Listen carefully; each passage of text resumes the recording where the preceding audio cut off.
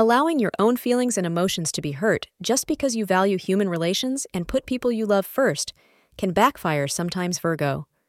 And today, the moon in Aries will remind you of just this.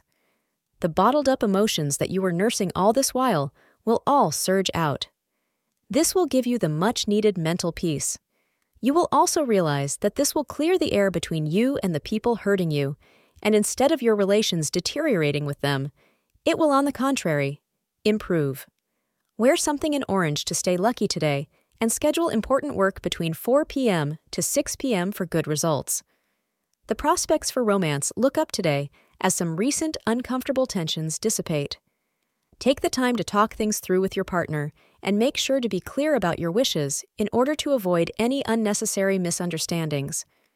Talk about it all before the day ends. Don't go to bed mad. If you clear the air, you will find your partner is very receptive to you. Thank you for being part of today's horoscope forecast.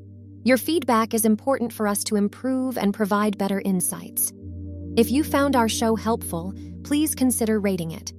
For an uninterrupted, ad-free experience, simply click the link in the description. Your support helps us to continue creating valuable content.